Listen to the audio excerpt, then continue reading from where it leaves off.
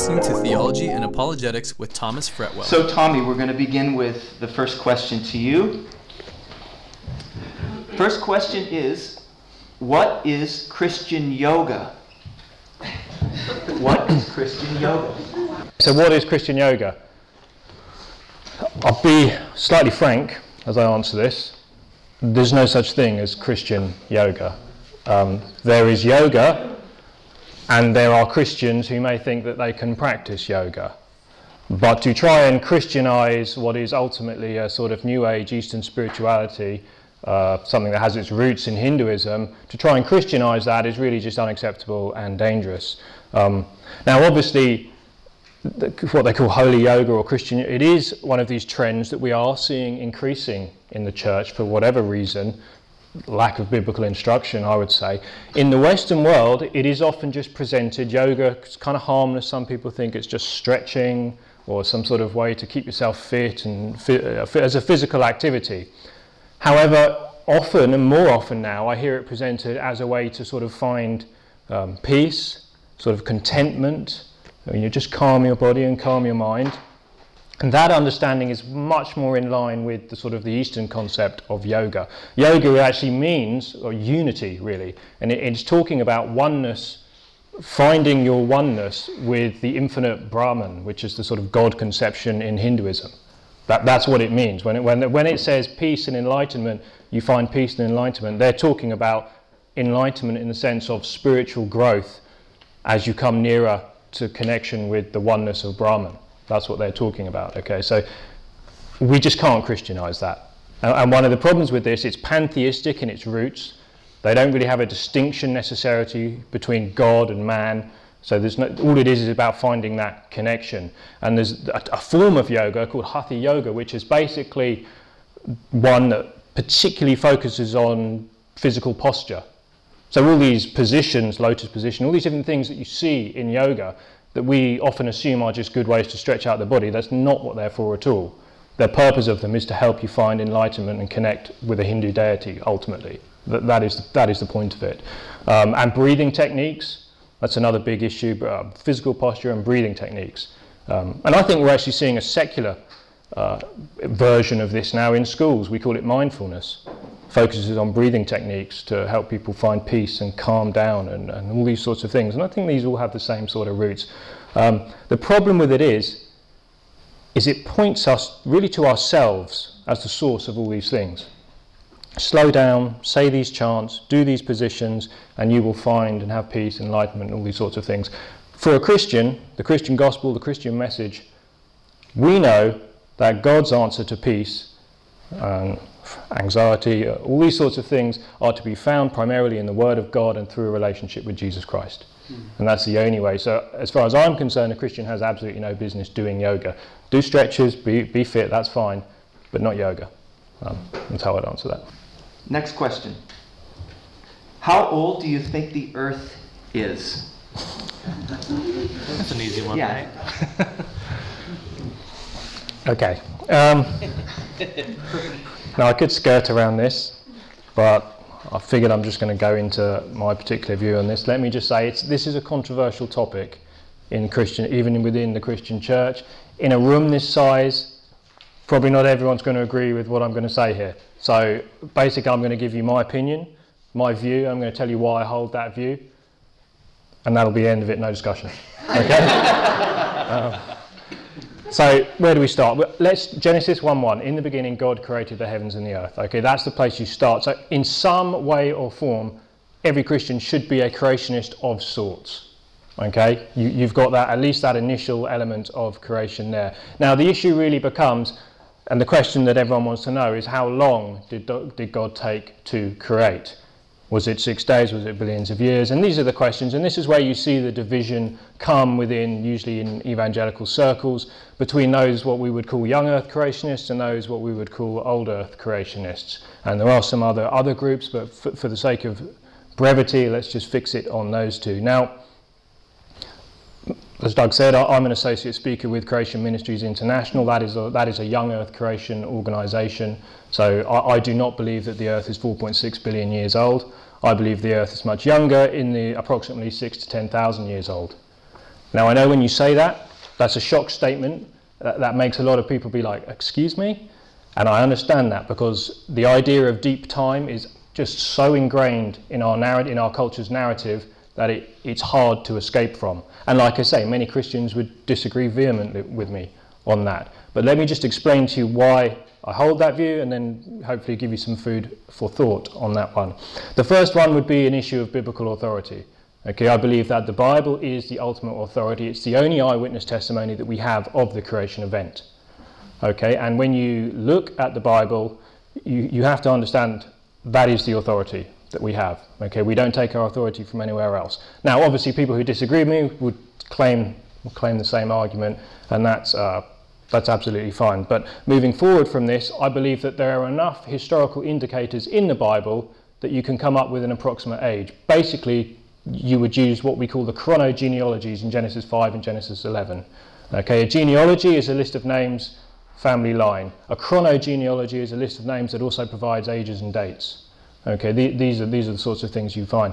And we have genealogies that go all the way back to Adam. And most people added up using that, using the New Testament ones, and using some other historical markers that you get in archaeology and the Bible. And this is a very, very brief version of this, understand.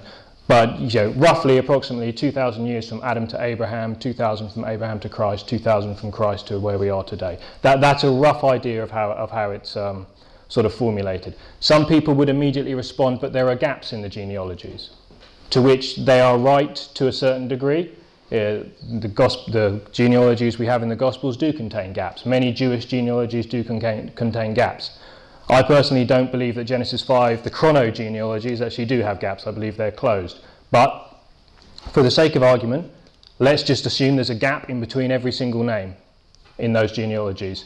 All that does is get you thousands of years. It doesn't get you billions of years. So it's a bit of a kind of red herring. It's not really the point that we need to argue.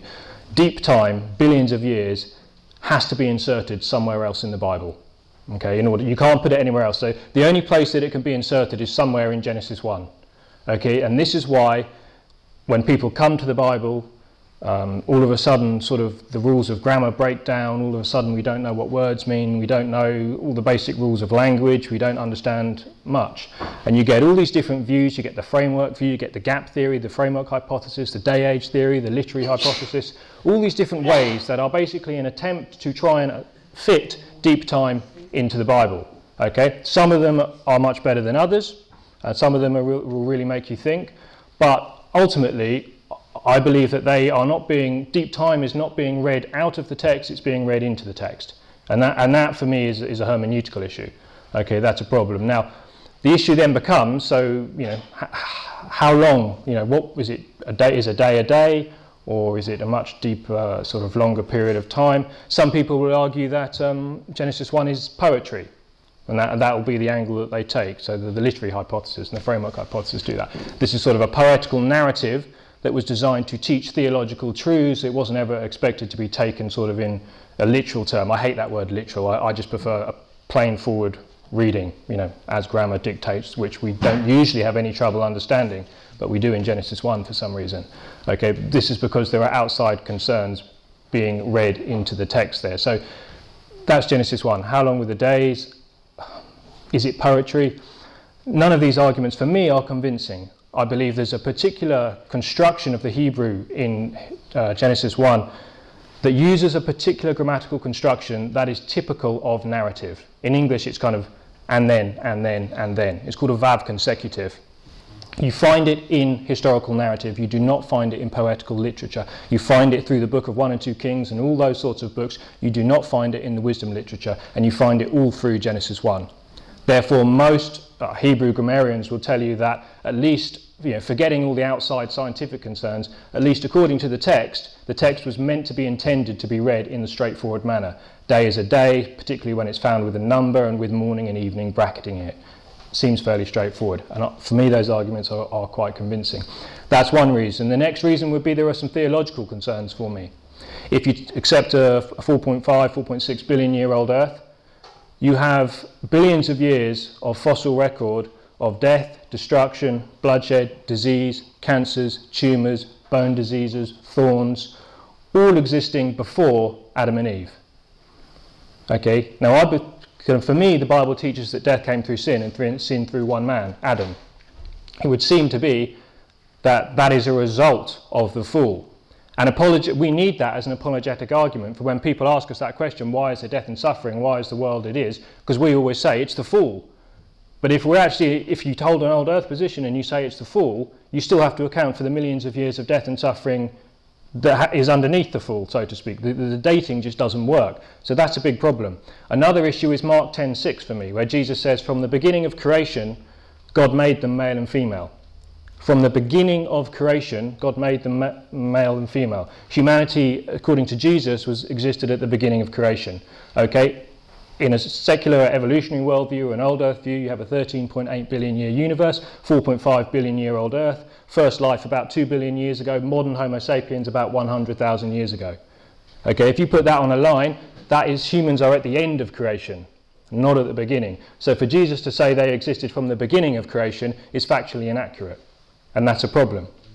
I've read many articles from old earth creationist sites and theistic evolutionary sites who do in fact argue that Jesus was mistaken. They would argue that in his incarnate form he was limited in certain aspects of his knowledge, and they'll always use the fact that he didn't know the day or the hour. However, there's a big difference between Jesus not being revealed something, not knowing the day or the hour as his Father hasn't revealed it to him in his incarnation, and actually saying something that is incorrect.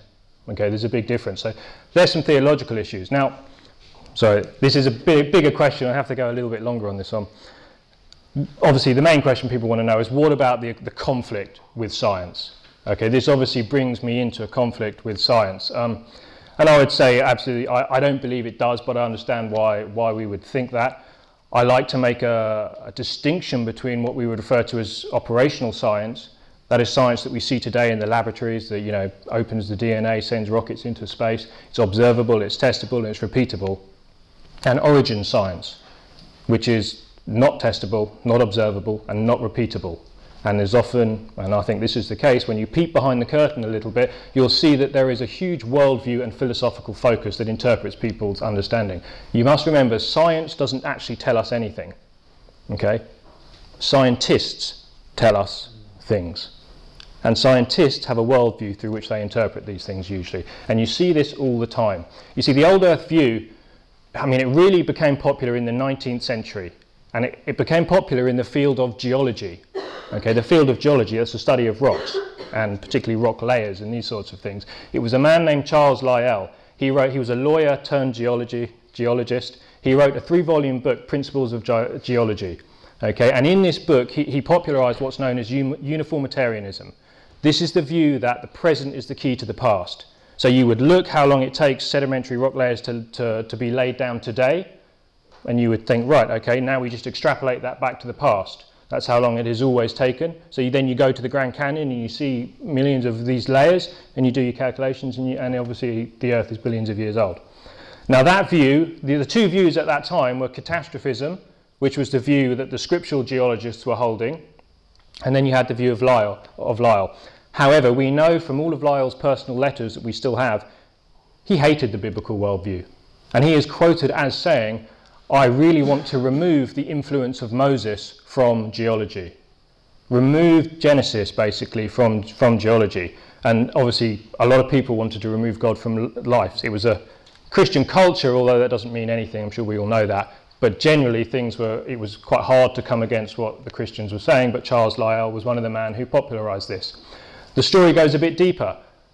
When Darwin was aboard the Beagle, and he was sailing around, forming his views on evolution, going to the Galapagos, one of his main texts that he consulted was Charles Lyell's 3-volume Principles of Geology, and it helped him to think in the terms of millions of years, and that kind of paved the way for his theories of evolution. Now, one of the things why Darwin would have been so keen to do that is because without millions and billions of years, evolution is not even remotely plausible. They have to have those billions of years, and this is why you may see what they call the culture wars, particularly in America. This is even more. Creation evolution is such a culture battle, and people from both sides represent it terribly, but that is the issue here. Without that time, evolution cannot even be remotely plausible. I don't happen to think it's plausible even with the time, but when you're talking, do we really have any idea what billions of years is like? It's such a ridiculous amount of time But we just throw it around. We can err by 20 billion, such a big period of time. So they're those issues. And because of that dogmatism that we get, I feel we're not shown many of the scientific evidences that do prove a young Earth, because there are many of them. If we've got time, a couple more minutes, and I'll just give you two quickly ones to show you how this game is played.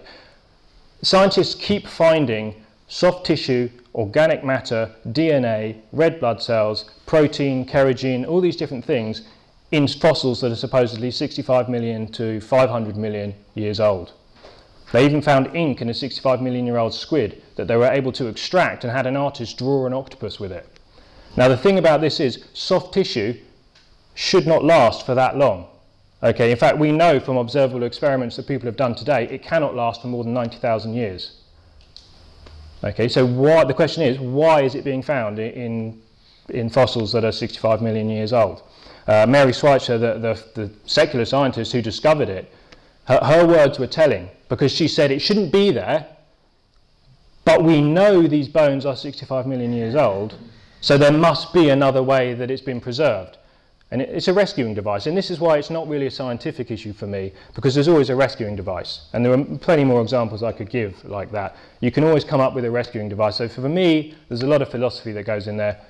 That's my view. There's a lot of people who hold that view, and there's a lot of people who disagree with it, but they're my reasons for holding it. Thank you. Tommy, were the Gospels chosen by Constantine at the Council of Nicaea in 325 AD? So this is another really good question. Has anyone heard, someone obviously put it in the box, so I think someone's talked to me about it. I can't remember who it was now, but George, that was it, yeah, George. This is a common accusation, okay? So the story sort of goes, this wicked emperor Constantine, he wanted to suppress certain books of the Bible to have control, so he convened this council in 325 AD, the Council of Nicaea, whereby he was presented with 80 plus different Gospels that were circulating at the time. Some accounts of the story put it up to 120. And he then selected the ones that he wanted, the four that we have, for various reasons. He got rid of, the Gospel of Thomas and the Gospel of Mary Magdalene and Barnabas and all these false pseudepigraphal Gospels that we have. But when the skeptic asks this question, they're all Gospels are considered to be the same thing and valid. And it was Constantine who said we're going to have these four, the rest will be burnt, and that's that. And that's pretty much how the story goes. Now, what is the truth behind this? This is popularised, sort of in the academy, you won't find this. You'll find it on the internet, and you'll find it on blogs, and you find it in Dan Brown's Da Vinci Code.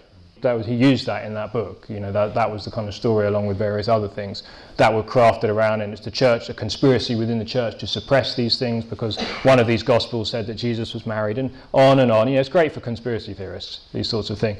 So what is the truth behind it? Quite frankly, there is not one shred of truth that any of that ever happened at the Council of Nicaea. The only thing that's true about that is that there was a church council in Nicaea in 325 AD, and it was Constantine who convened that council. He convened that council to try and solve an issue that could sort of blow up and cause disunity in his empire. He was ever the politician. Okay? He wanted to kind of settle things down and make sure that this issue within the church did not spill out into the empire. And the issue was to do with the teaching of who was Jesus Christ. Was he God, basically? There was a man named Arius around Alexandria at the time in Egypt, and he was teaching the view that God obviously was a created being. Again, kind of giving you the real brief highlights here. And there were people who were obviously standing against him. And this was he was getting a lot of followers. So in the end, they decided they needed to convene a council. Okay, and this was it. And this is what they hashed out. A man named Athanasius, who was the Orthodox defender, along with a few other people. They defended what we would call the Orthodox view of Christ. But that was what the Council of Nicaea was about, primarily. There were lots of other small things that came from the council. Obviously, the Nicene Creed. If any of you have read that, that's one of our main church creeds. That was the result of this council. But, Philip Schaff, who's an authoritative church historian, he wrote the 8-volume set History of the Christian Church. He has a whole volume on the pre-Nicene church, and he says, and I'll quote him directly, the issue of the canon was not even discussed at Nicaea. Okay, So as far as I'm concerned, that's just a sort of a Dan Brown fantasy, and it lives on in the internet, but there's actually no historical truth to it, as far as I can tell. Okay, Tommy, next question. Why do we have anti-Semitism? Why do we have anti-Semitism? Let's answer it broadly, simply because of sin. Okay, that's a quick answer. Okay, racism is basically because of sin.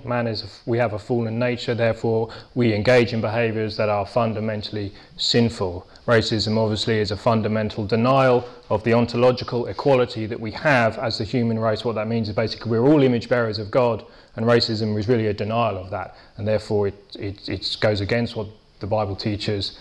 Now, however, I do believe there's something slightly unique about anti-Semitism. Okay, anti-Semitism being defined as that particular hatred, irrational hatred of the Jewish people, either individuals or as the Jewish nation state. I do believe there is something unique about that. You see, the Jewish people, if you go through their history, they're an exiled people, they're a persecuted people. It's a history that's actually given to us in the Bible. They've been exiled and maligned and libelled, really more than any particular group in history, particular people group in history, just because they've got such a long history going back. They've been exiled from over 80 plus nations in the past 17,000 years. This country, we exiled Jews in about the 13th century, and we didn't let them in for another couple of hundred years. So we're responsible with all this. But that is their history. There are many reasons given for this. Some kind of use the argument of what we call racial inferiority, or the Jews are somehow inferior somehow. You saw some of that in the Holocaust, didn't you? Other people make arguments that Jews control the media, the Rothschild control the World Bank system, they're responsible for all the trouble in the Middle East, they're Christ killers. That was the one that was kind of more of an ancient one. On and on these lists could go. The question we need to ask is why? Okay, what is it? And I believe it's a spiritual issue, ultimately. It is a spiritual issue. Romans chapter 9, verses 3 to 5, I believe, explains this for us, where Paul is making this argument about Israel, and he says there, my kinsmen, the Israelites, whose is the adoption of sons, the glory and the covenants, the giving of the law, the temple service, and he goes on. I want to just focus in on the covenants. To them belong the covenants. Now, the covenants are the means that God uses to distribute his blessings throughout the earth. All of them. That's the Abrahamic covenant, that's the Davidic covenant, that's the land covenant, that's the new covenant. We share our spiritual blessings from the new covenant. That's where we get them from. But the new covenant was made with Israel. And we are grafted in and we benefit from that spiritually. But it was still made with Israel. And a covenant is basically a promise from God. It's something that he has attached his name and his character to. Something that has to go according to how he said it would go. So this is why, and his name is attached to the Jewish people, his covenant is attached to the Jewish people, therefore that is why the Jewish people, I believe, are the specific object of such hatred, because if Satan can, in his mind anyway, I believe, break one of God's covenants, prove that God's covenants can't be kept, therefore it proves that he's not God and people should worship him and not Yahweh, basically. And Satan being obviously the god of this world, small g, or the prince of the power of the air, he mobilizes all the forces he had with this world system to make sure that that happens. You see this, what do you read in Psalm 83, where it's talking about Israel's enemies, and it says they make shrewd plans against my people, they conspire against my treasured ones, they say, come, let us wipe out Israel as a nation, that the name of Israel be remembered no more. Let us wipe them out as a nation, that the name of Israel be remembered no more. That's the refrain that the enemies of Israel have always used, going back into ancient biblical times, and I could find you direct quotes from nations today that say that exact same thing. You see, it's a spiritual issue. I believe Satan is behind it, because this is what he wants. He wants to break God's covenant. He's tried it many times. He tried to do it with the Egyptians, he did it with the Hittites, he did it with the Assyrians, he did it with the Babylonians, he tried it with Herod, he tried it with the Nazis, he tries it with the mullahs, he tries it with with religion, he tried it through the Catholic Church, he tried it through Islam, and he tries it through politics.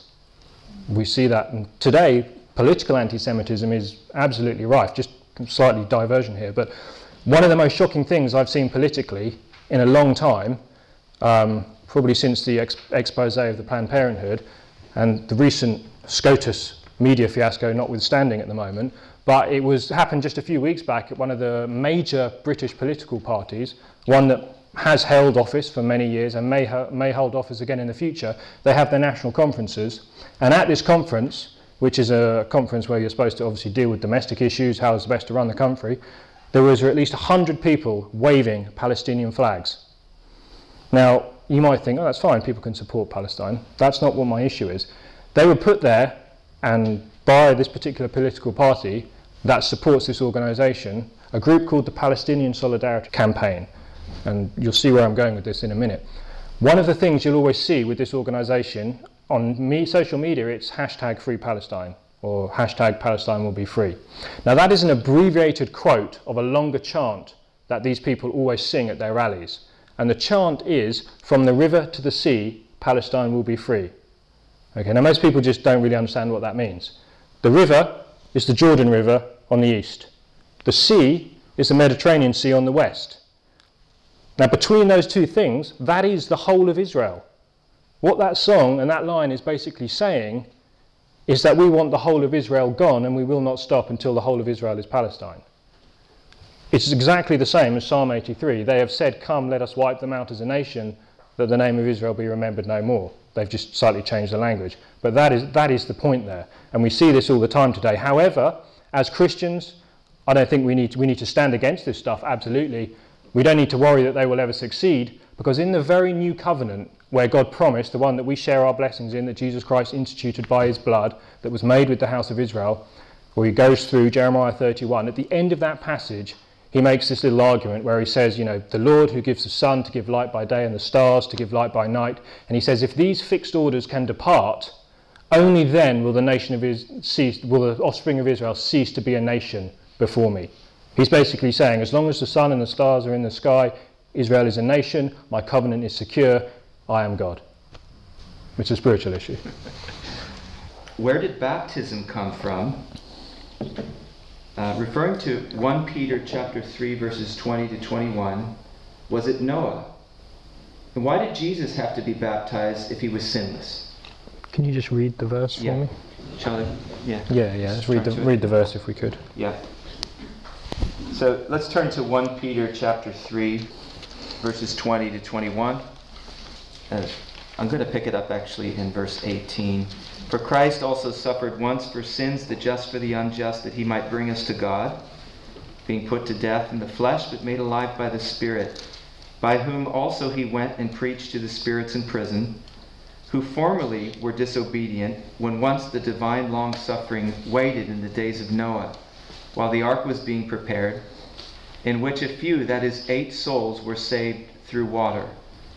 There is also an antitype which now saves us, baptism, not the removal of the filth of the flesh, but the answer of a good conscience toward God through the resurrection of Jesus Christ.